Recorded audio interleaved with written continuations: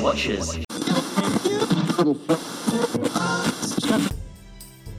Welcome to the 11th annual Watchers in the Fourth Dimension Season Roundup with special guest Richard Nixon, Jenny Laird and her one-woman show, and musical guest Paul Anka. And of course, the Watchers themselves, Anthony, Julie, Riley, and Don. And now your host, Anthony. Hello and welcome back to Watchers in the Fourth Dimension. I'm Anthony. I'm Don. I'm Julie. And I'm Riley. This episode, we're going to be looking back at the entirety of Season 11 with our usual combination of award-style categories, quantitative measures, and questions from our followers from various social media platforms. But before we look into that, I'm going to take a quick look at the mail. We've had rather a lot of feedback relating to our episode on Death to the Daleks. If you listen back, in that episode, Don posed the almighty question of, is Terry Nation taking the piss? Well, we had a couple of responses to that particular question, and we'll start with JM Casey, who says, I don't know whether Terry was taking the piss or not, but surely at least someone was. It's like the chase all over again. For sure, I prefer it when the Daleks at least seem to be a credible threat, but I can't help but enjoy this silly serial. Was it Robert Holmes who told the composer to give the Daleks a jaunty clarinet theme? Beardo Beatnik also opined on this, stating, not only is Terry Nation taking the piss, but he's taking it in all our faces. Wow. Beardo, some places you have to pay good money for that. Oh no. Before we move on, Beardo also says the problem you kids have with this episode is you watched it in one sitting. You're supposed to put it on while doing chores. 7 out of 10 palpable hits. Thanks, Beardo. Moving on from piss-taking, we had a couple of comments, unsurprisingly, on the music. Instabrabin says, love this story, even that bizarre soundtrack, my first Doctor Who VHS tape. Cool. Nice. Shat Grande 67 says, really like this story. Daleks not taking over the universe for once. Great music too. Saw this when it first came on and loved the idea of the Daleks having their own creepy tune. And then last on this particular topic, Philip Cully asks, why is it that Death to the Daleks always makes me think of that one piece of music from it? Well, Philip, I suspect we'll be talking about that piece of music later this episode. There's some more general feedback on the story, and we'll start with Kieran James Evans, who says, yeah, the Daleks feel out of place in much of this one. That first half of part 1 feels like the oddness you get with the first episode of the Space Museum. And like that serial, the rest of the story is a bit of a letdown. I'd hover it around a 6 out of 10. I hadn't noticed the insignia being the same as the Terran Federation from Blake 7. Are we watching the good timeline, or is it about to turn evil? I don't know, Kieran. Maybe. Mark Dunstan, who has the top fan badge on our Facebook page. Oh. Ooh. Nice one, Mark. Impressive. Says, the most memorable thing for me when I watched it was Belal. He looked good when I was young. I think Pertwee was a little tired of being the Doctor at this point. On a similar note, Nathan Laws also comments on Pertwee's apparent lack of interest in this one, stating, I think part of Pertwee's lack of engagement may have also been that he was on the record as saying that he didn't particularly care for the Daleks. He didn't really think that they were a credible threat. The sad thing is that he never got a story with the Cybermen, which I think he would have liked far more. Nathan also talks a little about the running of the Exelon City and our theory about if you beat the tests, you get to take over running it. I don't think that if you pass the test, you take over operating the city. After all, the antibodies formed immediately and didn't wait to see if they'd sit down at the controls and take over. I think if the caretaker had been alive, maybe he was supposed to designate if someone qualified, but I don't think the Doctor or Bilal ever had the opportunity to take over. Okay, fair enough. It's not something I'm, passionate about enough to argue over, so we'll let you have that one, Nathan. As we've reached the end of the season, David Campbell asked us whether we're going to cover the 2 Pertwee-led BBC radio productions from the 1990s, The Ghosts of N-Space and The Paradise of Death, as they're both set during season 11. We don't have any plans to do them right now. We've got a Big Finish bonus episode next time, but we might revisit those when we get to the wilderness years. We'll see you in a few years' time for that. Was that the question that was basically, these are terrible, you should listen to them? Yes. Okay, just checking. Yeah. Last but not least, in some more general feedback on the character of Sarah Jane Smith, our good friend Keith Burton says, it's remarkable how quickly Elizabeth Sladen wins you over. You don't forget the 3 years of adventures with Katie Manning, but the rapport between Pertwee and Sladen is obvious. Whereas Jo as a character was treated protectively like a beloved granddaughter, the Third Doctor seems to treat Sarah like a trusted oldest daughter. He seems immediately aware of her independence and capabilities. This obviously continues with the Fourth Doctor when the actor playing the Doctor is suddenly 15 years younger than his 3 predecessors. Sarah then becomes the first lone female companion to be an equal of the Doctor and not a student or understudy. Elizabeth Sladen was a very clever actor who seems to have immediately understood the role of the companion character, to be scared but brave. Nobody has ever done it better. Cool, we're looking forward to seeing more of her as we get through the next few seasons.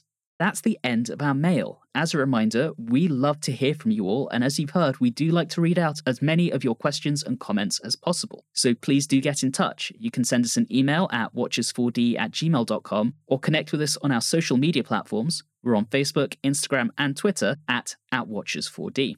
With that, we move into our main feature, our Season 11 retrospective. We start, as usual, with our award-style categories. Our first category is Best and Worst Stories, and the nominations are The Time Warrior, Invasion of the Dinosaurs, Death to the Daleks, The Monster of Peladon, and Planet of the Spiders. Riley, over to you.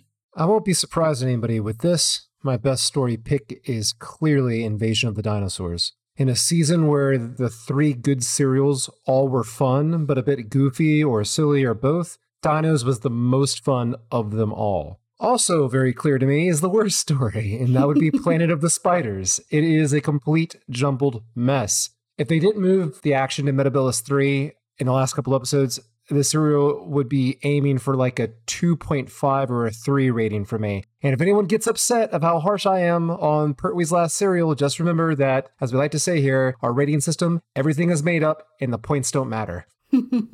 Nice. Julie, over to you. Surprise, surprise. My favorite is also Invasion of the Dinosaurs. I think if everyone recalls, I gave this one a 9. I loved it. I thought that it was a really good concept. It was directed well, minus a few little CSO things that I'll forgive. What I really enjoyed was the use of the unit crew. It helped emphasize that Benson is the best and Yates is the worst. There's a bit of an agenda there, I feel. Just a little bit. My worst story is The Monster of Peladon. I don't really have a lot to say other than it was just really bad, and it stays bad, and I will never watch it again. I don't think anyone's going to blame you for that, Julie. All right, Don, what are you thinking here? Obviously, the best story, aside from the special effects, was Invasion of the Dinosaurs for all the reasons that have been previously expressed. The only downside is the dinos. I can overlook that. I liked how it made Yates an almost interesting character. I liked how it really did present a moral dilemma, which we didn't really get to talk about. I was told to shut up, I think, so Julie could get back to her Benson erotic fan fiction. The Time Warrior came pretty close. I think it's also very high quality. My favorite is probably Death to the Daleks, just because it's insane and a complete farce. The worst story is obviously Monster of Peladon. I would watch the entire thing of Planet of the Spiders on a daily basis rather than watch Monster of Peladon again. It's not even close. Wow. Let's hope no one holds you to that, Don, because I think Planet of the Spiders would get old real quick. For my favorite story, I'm going to buck the trend here and go with The Time Warrior. I was pretty vocal. There's an element of nostalgia there. It's one of the first Doctor Who stories I ever saw, and I think it was a really good one to start off with. You've got that classic Holmesian duo of Irongron and Bloodaxe. Lynx is just fantastic. We get our first adventure for Sarah Jane Smith. The Brigadier appears at the very beginning. It's kind of campy, and it's just a lot of fun. And it's only 4 parts, so there's not a lot of time to get bored with it. My least favorite story is Planet of the Spiders. It has some good moments, but as I was thinking about it, it was close between The Monster of Peladon, which I actually rated worse, and Planet of the Spiders. What Planet of the Spiders does badly, it does really badly. The Monster of Peladon is just like a constant low, whereas Planet of the Spiders is a lot more peaks and troughs. I just can't with it. I'd rather have peaks than to have just bad the entire time. Yeah. Well, each to their own. Barry Letts' continued insistence on using terrible CSO, it just kills it for me. That's my choice. Next up, we have Best Moment and Worst Moments. There are no actual nominations here. You can choose whatever you want to choose. Anything from this season. Riley, once again, we start with you. best moment was that wonderful cliffhanger at the end of episode 3 of Invasion of the Dinosaurs. Sarah Jane is snooping around. We've been in London for 3 episodes dealing with the poorly made dinosaurs. And then after that, we get the reveal of maybe the second or third or fourth co-conspirator. And then bang, we get Sarah Jane on a spaceship having left Earth supposedly 3 months prior. Now, granted, none of that is true. So it doesn't really have to earn that, but for a show like this, it could have very well been true. To me, I just thought that was really well shot, very exciting, quite a jolt, a good cliffhanger, and I think the best moment was just really well done. Riley, before you jump into worst moment, once you started on that and said that episode 3 cliffhanger from, I was very worried you were going to say Death to the Daleks there. Which Don may well choose as the best moment, but we'll see when we get there. Please continue. The worst moment to me is, without a doubt, that 11-minute chase scene in Planet of the Spiders. But, since I have a feeling that I will not be the only one selecting that, at least I hope I'm not the only one picking it because it deserves all of our hate, I wanted to bring up another one just for the sake of variety, and that is, I want to pick just Choji. Not a moment, just Choji in general. An offensive portrayal, and not only that, his appearance completely undercuts the regeneration scene. Completely. So, there you go. I didn't say it, but that's another reason I named Planet of the Spiders as my worst serial, was Choji's just really offensive. Anyway, Julie, you're up next. Best moment. It's kind of a two-parter, but it all connects together. You got 1, Benton punching out Finch in Invasion of the Dinosaurs. And then part 2, when at the very end, he was still really excited about punching out Finch. It was wonderful, and I'm sorry, I'm playing into my stereotypes so hard right now. You are, but we'll allow it. The heart wants what it wants. At first it was Jamie, then it was Benton. If somehow there's going to be another one, I'm sorry, everybody. Worst moment. I have a few here, so I have a main one and then some runner-ups. Sorry, everybody. Worst moment. Specifically, when I got 5 minutes into the chase scene, realizing that it was going to be a very long chase scene. The runner-up is, as Anthony alluded to, the cliffhanger in episode 3 of Death to the Daleks. My second runner-up is the entirety of the Monster of Peladon. The reason why I say that is I really enjoyed the first Peladon serial from whichever season it was. Really enjoyed it. So I was very excited for it to come back, and I was so let down. Well, the second one is pretty much the same as the first, so why didn't you like it? Yeah. It doesn't work like that, Riley. No, it doesn't. All right, Don, let's hear your best moment and worst moment. My best moment is actually the cliffhanger at the end of episode 3 of Death to the Daleks with the floor. I'm not saying that because you stole my thunder earlier. That is my pick. It's insanely stupid, and it makes me happy. And on many a bad day at work since then, I will picture that scene, and it will bring a smile to my face. Amazing. The other best, just tiny little moment is, I believe it's in Planet of the Spiders, and it's Benton attempting to have a discussion about his coffee because he's just so happy about it. And I like that. It's just a little character moment. And the doctor is also talking to him about it, and then the Brigadier comes in and stops it. Yes, that's very sad. The worst actual scene is probably the enormous chase scene. Once it got past a certain point, it was like a Family Guy sketch. It just got funny because I'm expecting them to hop on the three-wheelers from Day of the Daleks and just keep on going with every vehicle ever. Oh my God. I'm having trouble with this one. So let's just go with all of Monster of Peladon. I think both of those are very, very valid choices, Don. Don, I feel like all of my worsts were your answers. Yeah. All right, and that brings it to me. For my best moment, I'm going to go with the melting of the Exelon City, because that looked cool as hell. The marshmallows. Yeah. That was some great effects work, and then you had that ethereal wailing in the soundscape, and I just thought that was so incredibly effective. I absolutely loved that. My worst moment, I'm just going to go with what everyone else is thinking. The 12-minute chase sequence from Planet of the Spiders. It's gratuitous, it's unnecessary. Holy shit, it's just too damn long. Next up, we have Best Lead Actor, and we actually have 3 nominations, and I'll explain why we have 3. My criteria here was to qualify, you had to appear in more than half of the season, i.e. in 3 or more serials. That gives us the options of John Pertwee as the Doctor, Elizabeth Sladen as Sarah Jane Smith, or Nicholas Courtney as Brigadier Lethbridge Stewart, since he was in The Time Warrior, Invasion of the Dinosaurs, and Planet of the Spiders. Riley, we'll start with you again. Best lead actor? Okay, I was going to go with Pertwee. I thought he had really done a great job of nailing down the change in the Doctor that we've seen over the course of the last couple seasons. His warmth and charisma really showed through, and it felt natural. But then I think about the chase scene. And how it was put in particularly because it was a gift to him. So screw that. I'm going with Elizabeth Sladen.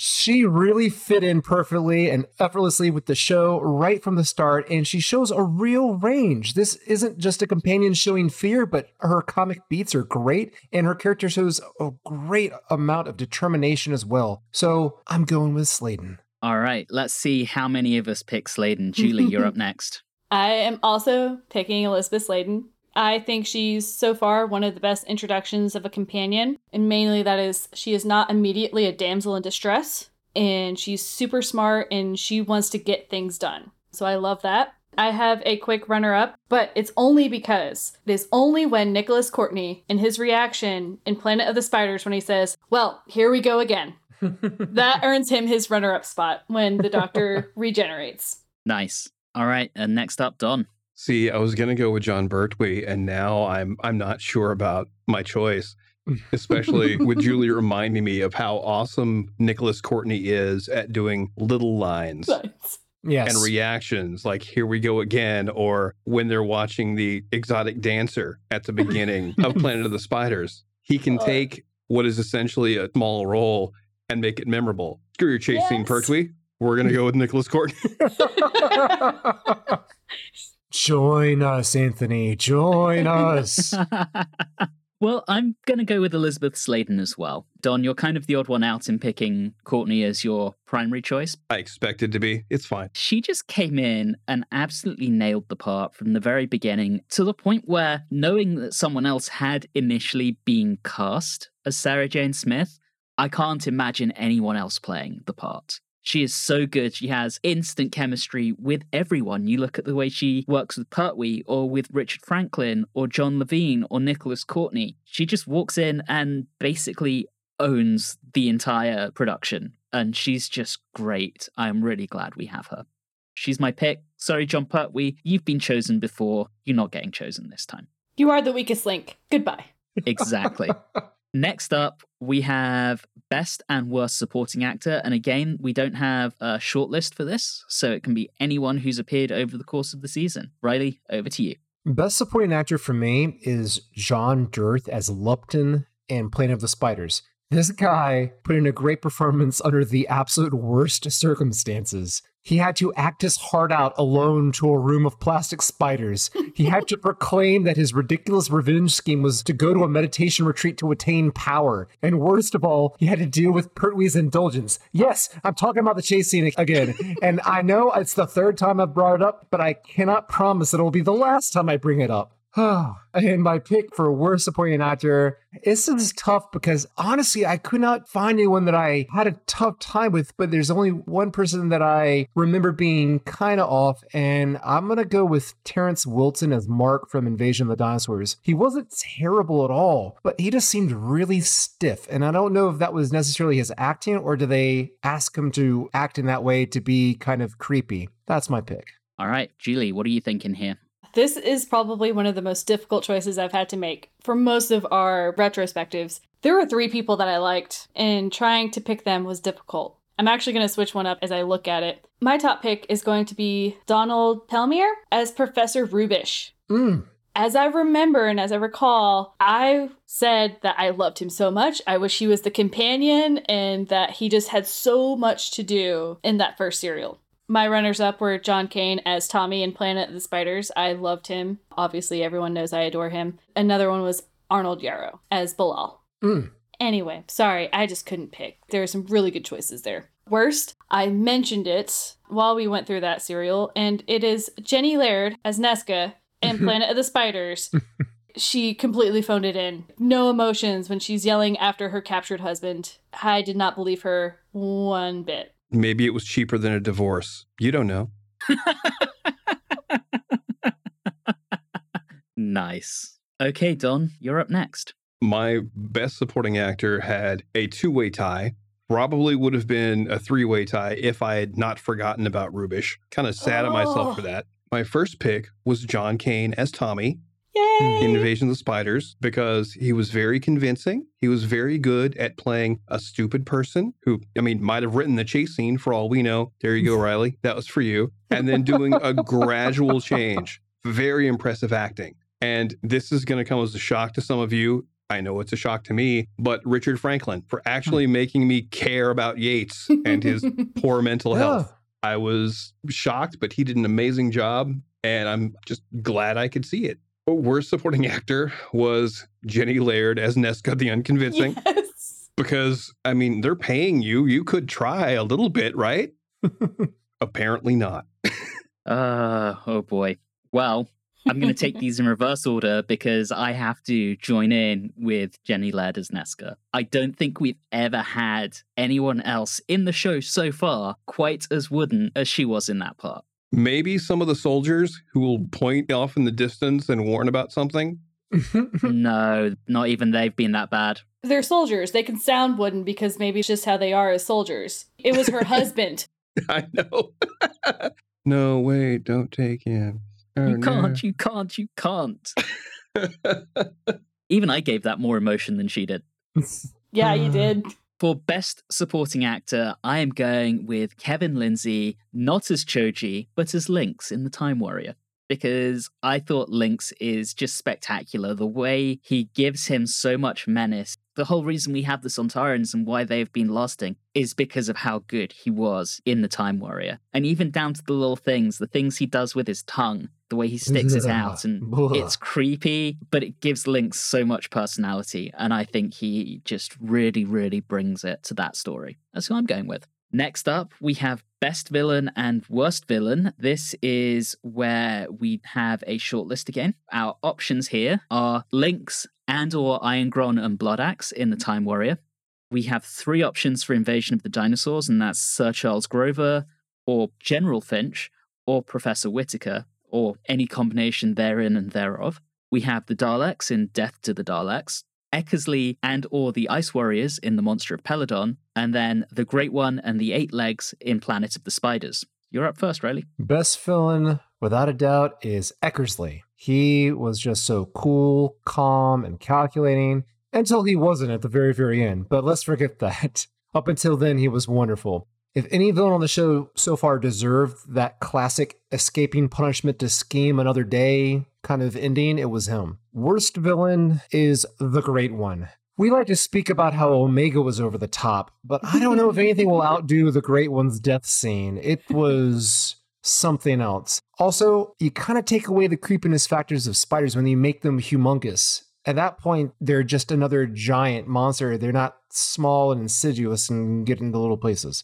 All right, Julie. You kind of stole my thunder, Anthony, because the best villain is Lynx. The reasons are there. He's a no-nonsense. He's actually competent in what he is doing. It's a very, very good opening for a recurring villain. And again, sets up the Sontarans very, very well. So I really enjoyed him. Therefore, the worst villains are Iron Gron and Blood Axe. Because you have them in the same serial, and it was too far. Too much of a farce, too much bad comedy duo, bad punchlines. Are you chicken-hearted knaves? Okay, come on. I had to go with just that juxtaposition in the same serial. With my love of that serial, I am so disappointed in you, Julie. I think Iron Gron and Blood Axe are genuinely wonderful, but hey, each to their own. I think they are enjoyable, but I don't think that they are good villains. Ah, that's a good distinction to make. Don. For me, the best villain, and I guess we're just going to jump on the train here, is Lynx. Because he wasn't necessarily a villain. He was just a major asshole about everything he wanted to do. His goal was to fix his ship. And just about every other quote-unquote evil thing he did was because he was bored. He didn't care about taking over the planet. He wasn't about, oh, I'll get rich and rule the universe. He was like, nah, I just want to go home and you guys are fun to watch. And that was about it. My worst villain, I was almost right in line with Julie. with the two idiots. But I've decided to almost say something against what is not the best serial, but my favorite serial, which is The Daleks and Death to the Daleks. They didn't need to be playing villains. They needed to be, getting some therapy, taking some self-care. They weren't ready even for this tiny mission that they had been assigned. And it was, as far as bad guys go, it didn't really work. Yeah, that is fair. And I think we'll get a few questions about that later on. Which brings it to my choices. For best villain, I'm going to nominate Eckersley in most of The Monster of Peladon. For worst villain, I'm also going to nominate Eckersley in the latter part of The Monster of Peladon. He is fantastic when he is so calm, collected, scheming, keeping it all under the radar. He is great. And then as time goes on and he starts to spiral and go basically berserk towards the end, he just loses it. I don't think this is the first time we've had the same character nominated in one category, but so far it's the first time this season. Our next category is one of my personal favorites, the Best Director and the Richard Martin Award for Worst Director, also known as the Dickie. The nominations are Alan Bromley for The Time Warrior, Paddy Russell for Invasion of the Dinosaurs, Michael Bryant for Death to the Daleks, Lenny Mayne for The Monster of Peladon, and Barry Letts for Planet of the Spiders. Riley, we start with you. This was the easiest choice for me in all of the awards, and that's Paddy Russell for Dinos. That was stunning. Absolutely great. Despite working with shoddy dinos, still fantastic. And I often think about that scene, even though it wasn't a good prop, but that fight scene with the pterodactyl was so well done. I just was really blown away, and it was very impressive. It's a direction of a serial that stood out to me more so than any that had done in a very long time. The Dickie, don't hate me, Anthony. I'm going with Alan Bromley for The Time Warrior. Now, I liked this serial. I did, but there were some very odd choices in regards to their shots. There was the terrible blocking in the scene where Sarah Jane goes into the TARDIS for the first time. There was that Three Stooges bit with the guards, which was shoehorned in and looked terrible. There was that shot looking down the courtyard from a far distance for that fight scene / chasing that looked really awkward. And the attack on the castle walls was no help at all on hiding what little money they had to shoot this. I liked the serial, but I feel like it could have been so much better if there were better directorial choices. I'm done with you professionally. End of podcast. It's been fun, everyone. Okay, Julie, over to you. This was a difficult choice for me. I ended up saying that the best was Michael Bryant for Death to the Daleks. And it's strictly from a directorial perspective, because I think overall he had a better handle on everything, including CSO. My runner-up is Paddy Russell. She did the best that she could with everything that she had, but she was a little wonky on the CSO. That's the only point down from her. It was a very close for those two. The worst for me, hands down, Barry Letts. I don't know that it's quite worth a Dickie, maybe partial Dickie, I don't know. A semi-Dickie? Semi-Dickie. He had some wonky CSO, especially when they get to Metabellus 3. Bad special effects with the spiders, not very convincing. And let's talk about that chase scene. He could have done some better things with that. Like not shoot it. Given that he was one of the writers of the story and he specifically gave that scene to John Pertwee as a thank you. Okay, then it's a true Dickie. Full on Dickie. Full on. Dickie. So Julie gave her Dickie to Barry Letts. Nice. Done. I'm going to have to go with Paddy Russell for Invasion of the Dinosaurs. Once again, the only bad aspect was the dinosaurs themselves, and that's not her fault. Everything was well shot, atmospheric, especially that first episode. Really good stuff. But coming up almost to her equal was Michael Bryant for Death to the Daleks. And just a few of those things, there were some really interesting shot choices that was very creepy. It still doesn't quite explain why as soon as Sarah Jane went back to the TARDIS, the Doctor ran off. Maybe frame that a little differently so he looks like less of a dick. But everything really well done. Really enjoyed that. So those pretty close in my book. The worst director, I'm going to have to give the Dickie to Barry Letts for Planet of the Spiders. I enjoyed this serial apparently a lot more than the rest of my podcast mates, but there's just so much stuff that could have been tightened up. he didn't seem to manage his time properly. You know, this is your doctor's last hurrah, and yet you're cutting stuff from the end of one thing to put at the beginning of the other. Your cliffhangers aren't making sense. You've got this incredibly long chase scene that I think would be a lot better if it had an exciting ending. But no, he just teleports away. So the whole thing feels like a colossal waste of time. Barry Letts gets the Dickie. I'm once again going to go in reverse order and give the Dickie first, and it's hard to disagree with Barry Letts. There's the 12-minute chase scene, there's the terrible CSO, there's allowing Jenny Led to put in that performance. I mean, for God's sake, Barry. It's just a shoddy job. I feel like it was a little bit of an ego trip for him to be able to direct a story that he also wrote, and for it to basically be the last hurrah of the Pertwee era, the era he crafted. I just don't think he did it justice. For my best director, I'm going to join Julie and give it to Michael Bryant, although I do recognize Paddy Russell did a great job given that she was lumbered with those kind of shoddy-looking dinosaurs. But Michael Bryant just did a lot of interesting stuff. You look at the way he shot things. He shot a lot of things from above. He did the old trick with adding smoke into the quarry to make it seem a bit more alien. The wonderful atmosphere of the sacrifice scene. I think he just did the best anyone could possibly do with a Terry Nation script. In the hands of Richard Martin, that script would have been fucking terrible on screen.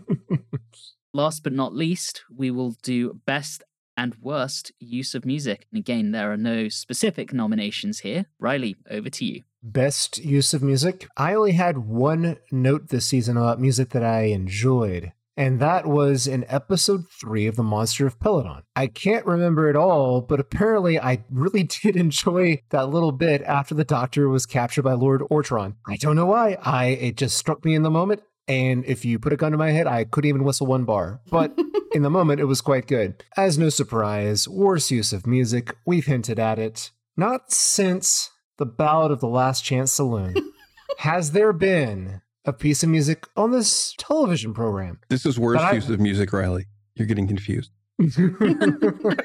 Not at all. Never since the Ballad of the Last Chance Saloon have I found a piece of music so irritating and annoying as the theme given to the Daleks in Death to the Daleks. The only thing worse than its quality was its frequency. Yep. Going to be interesting how many of us agree with you on that, Riley. Julie, over to you. My favorite use of music is actually in the first episode of Invasion of the Dinosaurs, where we get that shot of London and it looks like a ghost town, and there's that bare minimum use of percussion that kind of just gives you that really eerie, deserted feel. I thought that was really, really well done. You don't have to have a lot of music to actually make it impactful, so that is my favorite. And yes, the worst is obviously the Dalek theme in Death to the Daleks. All right, Don. You know, I had sat here and I had finally come up with something for best use of music. And it was that episode of Invasion of the Dinosaurs. Now I'm like, now they're just going to think I'm ripping off Julie, which for once I'm not in this category. But for all the reasons she said, plus I want to say this. I was fairly impressed during this season because Dutters really reined it back. Yes. Yeah. And there wasn't a lot of overwhelming synth. Most places I felt the music actually worked. And that's actually interesting. Basically, what you're hinting at is he went back to more symphonic roots, didn't go over the top, and the music fit so well that sometimes you can't find something great because it just works. Yes, the music was used well. It wasn't drawing attention to itself. It was enhancing what was on the screen. And as far as worst use of music, yes, it's the haunting Dalek love theme from Death to the Daleks. So inappropriate. Almost funny, like I said, is someone taking the piss because it just turns it comedic. It really undercut a lot of the atmosphere that Michael Bryant had set up visually. We need to add lyrics to it. We need to write our own lyrics. I'm not doing it. We should. It'll just be like exterminate and words like that. I refuse. Yes. Sung by a soprano female. I'm not doing it. That brings it to me. Both of my nominations here are from the same story. My worst use of music, like everyone else, is that Dalek motif in Death to the Daleks. I strongly believe that the best use of music is that wonderful atmospheric chanting during the sacrifice scene in Death to the Daleks. Fair. We talked when we did that story. Everything is great up until the Daleks show up. with the music. It's atmospheric. All of those whooshing kind of minimalist sounds as we're on Exelon. And then the Daleks show up and we get that dratted theme.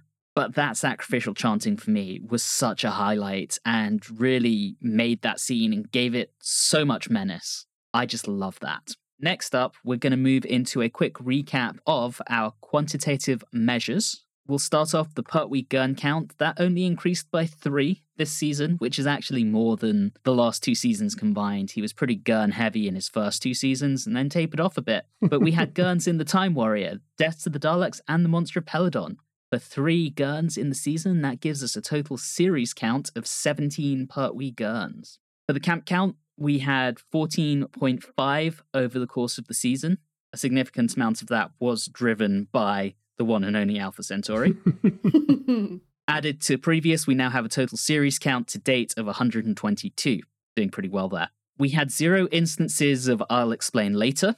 We had 1 instance of Query in Death to the Daleks, which brings us to a total series count of 18.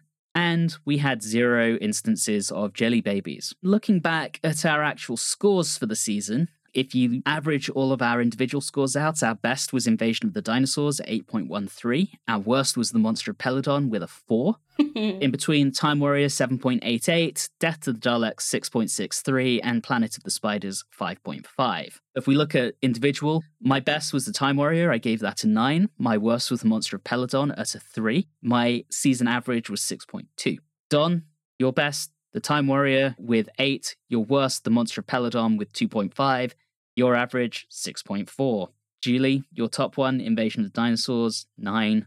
Your worst, Monster of Peladon. Your season average was 6.3. And then last but not least, Riley, your best, Invasion of the Dinosaurs, 8.5.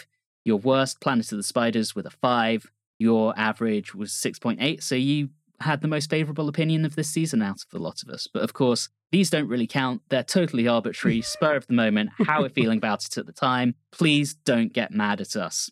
That brings us to our questions from social media. We had about 9 or 10 of these. Some of them do have similar themes, so we'll try and consolidate a couple of them. We'll start with one from our good friend Adam Wright, who asks, what was your favourite element on closing out Pertwee's final season? Revisiting Peladon, revisiting Metebelis 3, or closure for Yates and the main unit team? I will say, we do get a bit more of the unit team before we leave them, so really closure for Yates. I'm actually gonna go with the closure for Yates on this one.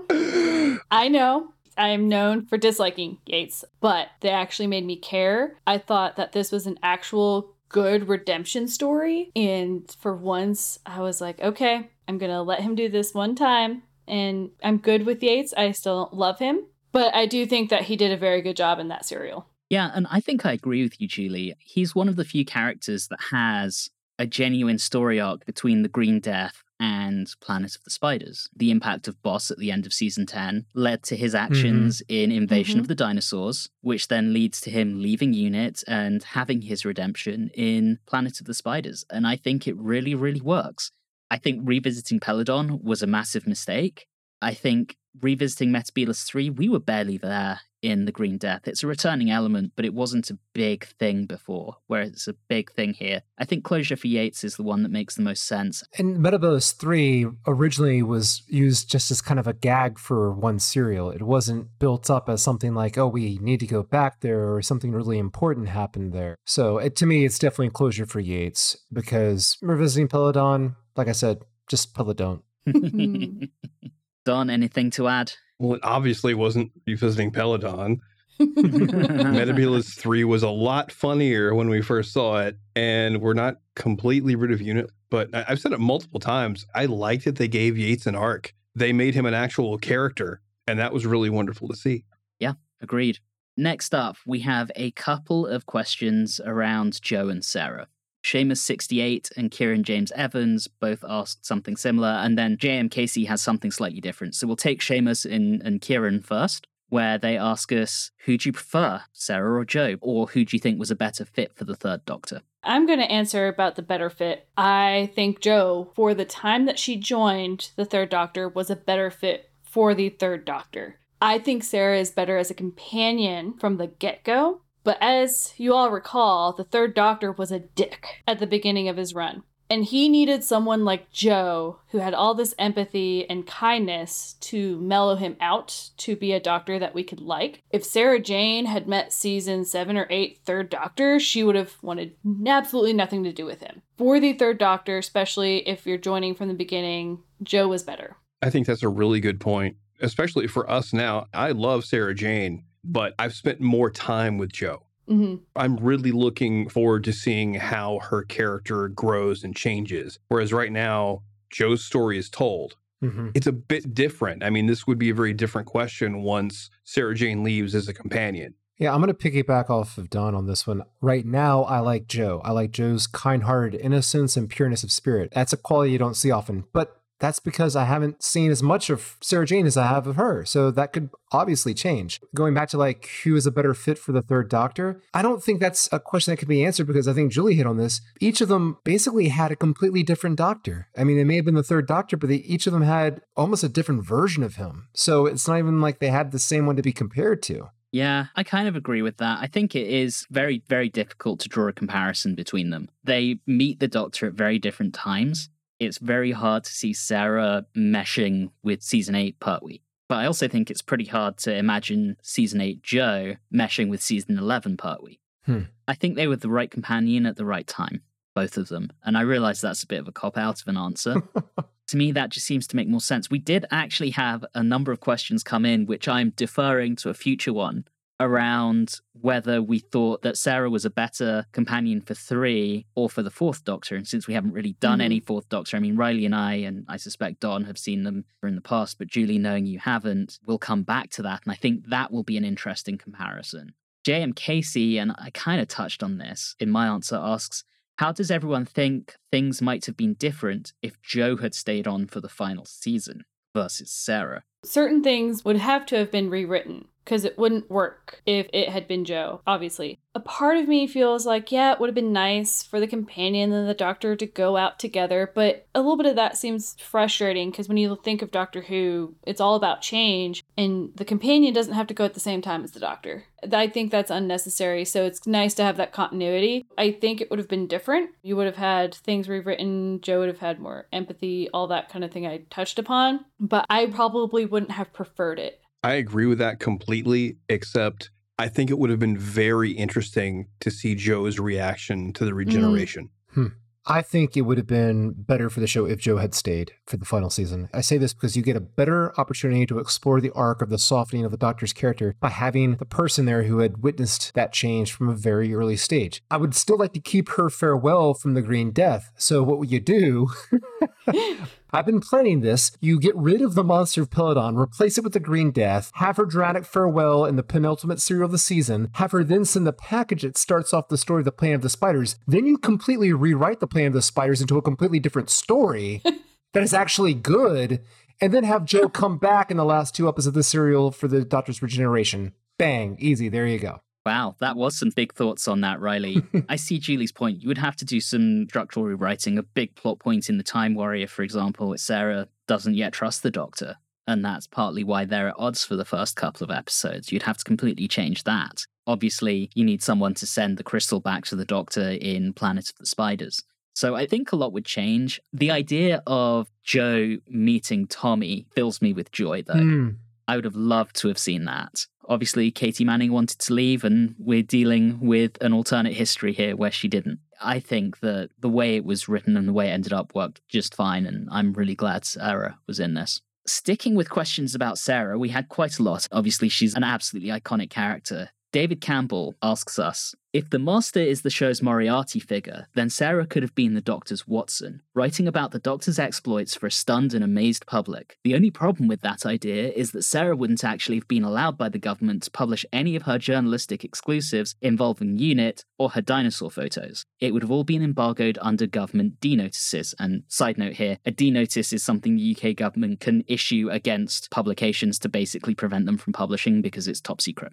What exactly did Sarah manage to write about during this season to keep her editor happy? Okay, I've got this, guys. There's 2 options here. Under the first, her stories are edited so heavily that Invasion of the Dinosaurs becomes about someone's pet iguana escapes. Or number 2, and this is my favorite, she's actually publishing stories about them, but it's in whatever the British equivalent of the Weekly World News is. There you So go. they're just thought to be complete BS. Yeah, it's called the Daily Sport.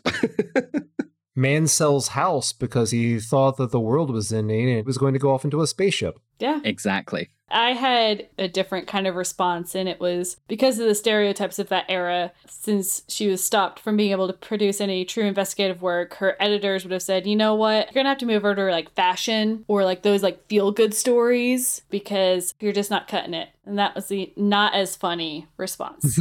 I like to think that she did try and publish her dinosaur photos, and that's when she did get slapped with a D notice and then had to go off and write fluff stories about someone's pet dog who can unicycle or something stupid like that. She tried, but government said no. Next up, Peter Kane wants to know about some Dalek stories, and he says, there have been a number of Dalek stories where you felt that the Daleks didn't need to be in the story, sometimes going as far as to say the story would actually be better without them. In your opinion, what elements make up a story in which the Daleks deserve to be there?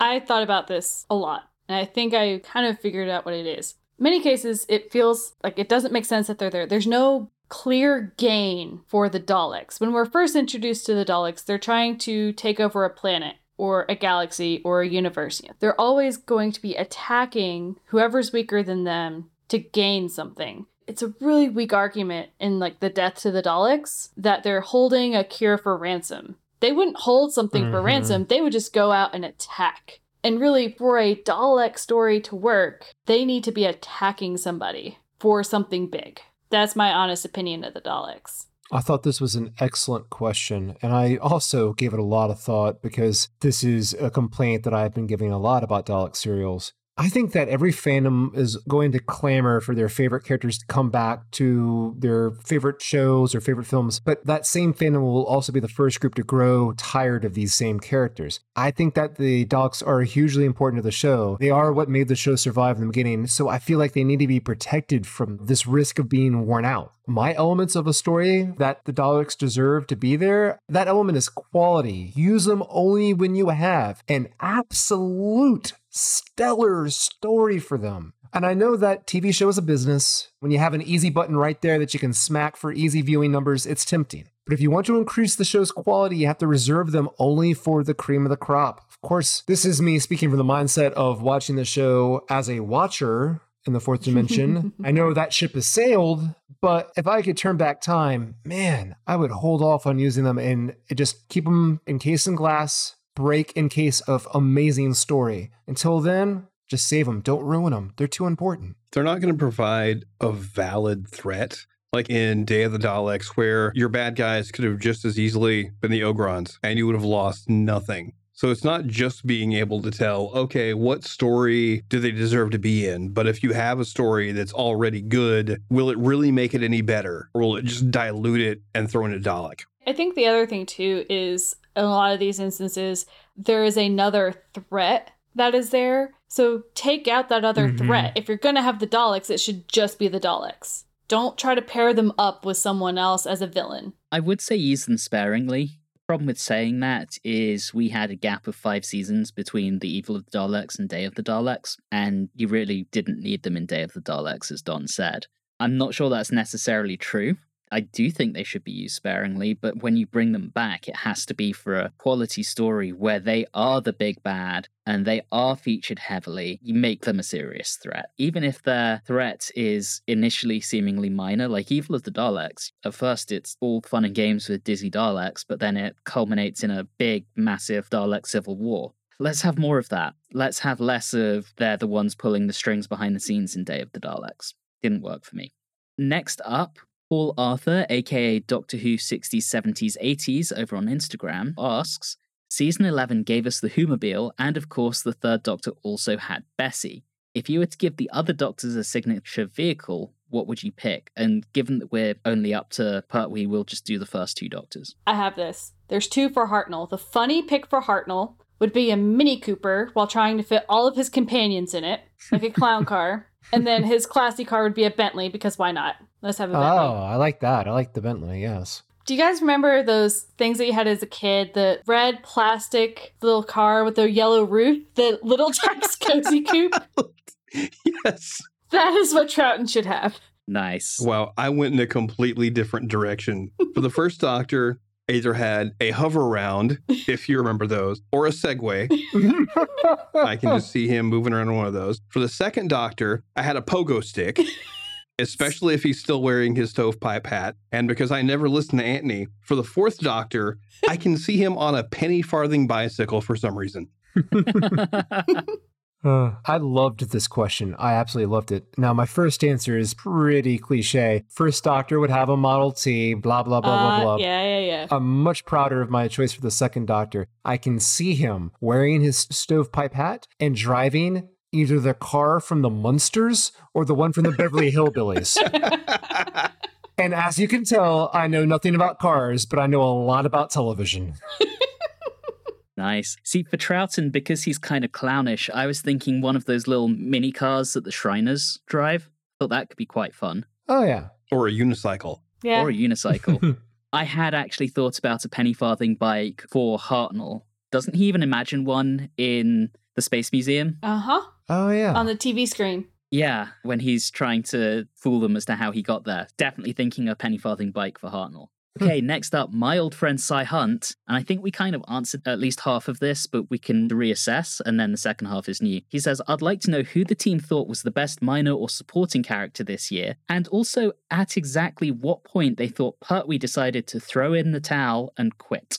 I'd like to clarify that this is slightly different than our awards categories because we do best villain, worst villain, and we do best supporting actor. This is character, not actor. Very true. I'm still going to go with Eckersley for best supporting character. I just loved him so much. He's a great villain. As to the point where Pertwee decided to throw in the towel and quit, I did some analysis on this. It was early 74 when it was announced. I'm thinking it was around either Dinos or Death to the Daleks. I'm going to go with it was when the production team refused to let him finish any more scenes by putting his fingers in Sarah Jane's mouth.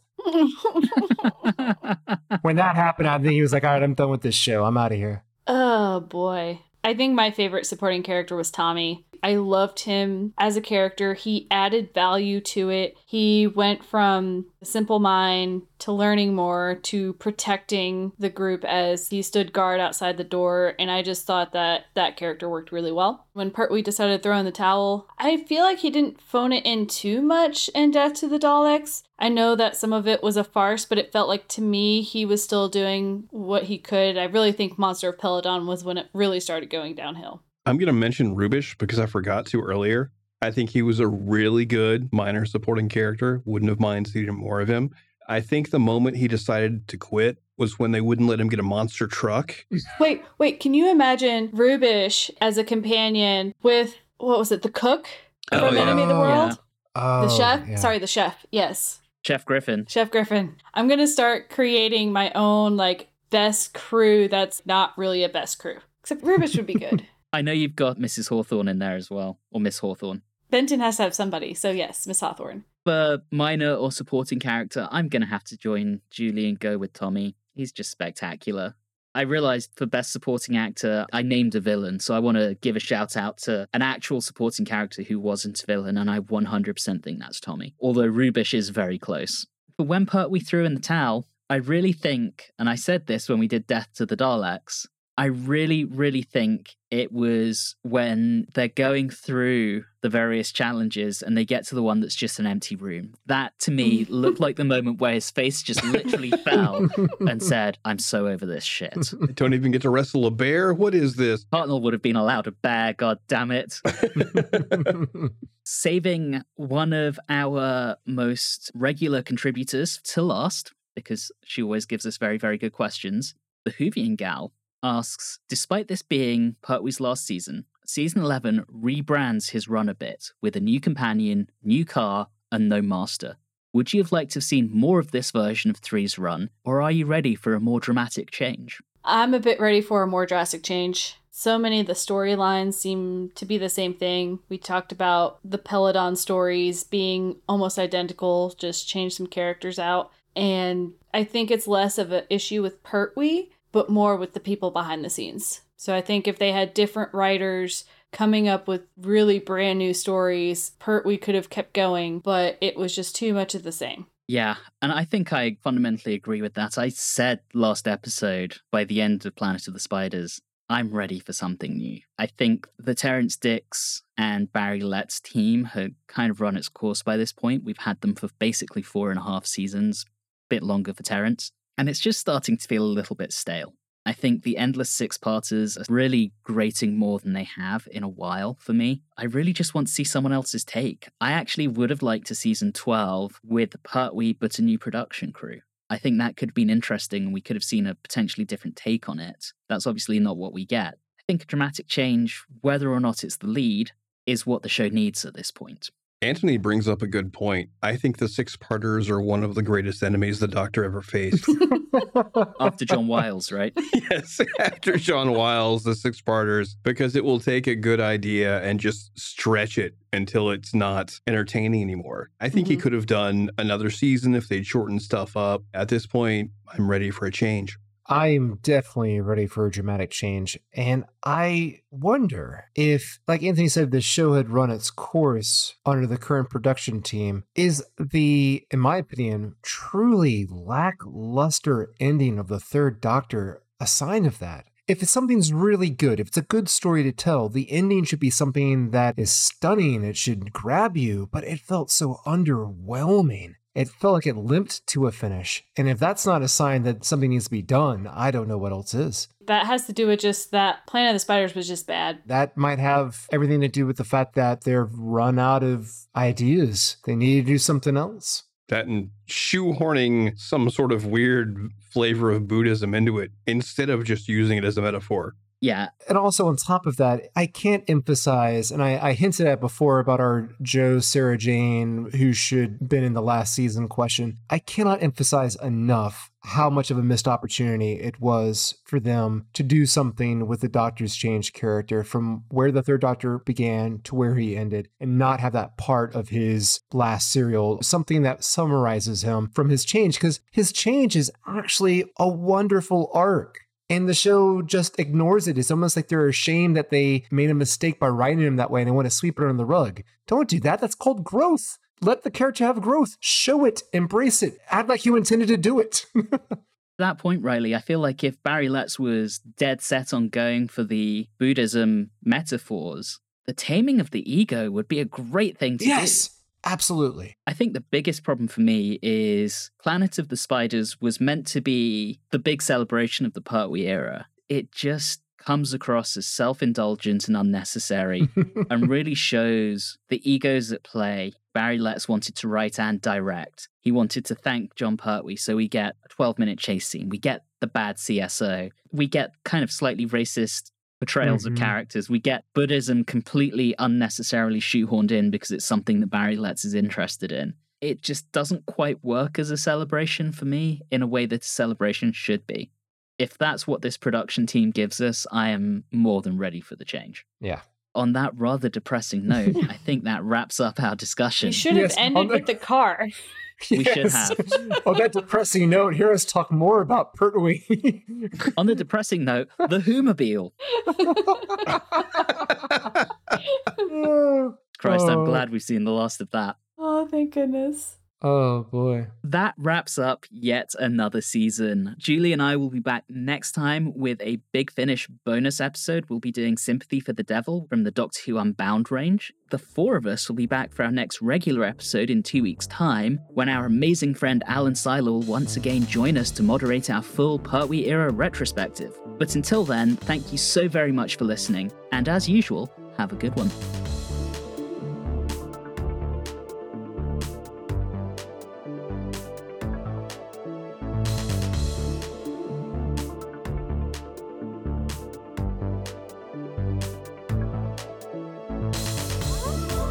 You have been listening to Watchers in the Fourth Dimension with Don Smith, Riley Schreck, Julie Philippek, and myself, Anthony Williams. This episode, Self-Indulgent and Unnecessary, was recorded on Wednesday the 13th of July 2022. If this is your first time listening to the show, all of our previous episodes are available wherever you like to get your podcasts. You can interact with us on Facebook, Instagram, and Twitter at Watchers4D, and you can also email us at watchers4d@gmail.com. If you're enjoying the show, please do subscribe and consider leaving us a review or rating on your favorite podcasting app. All of those things really do help the show.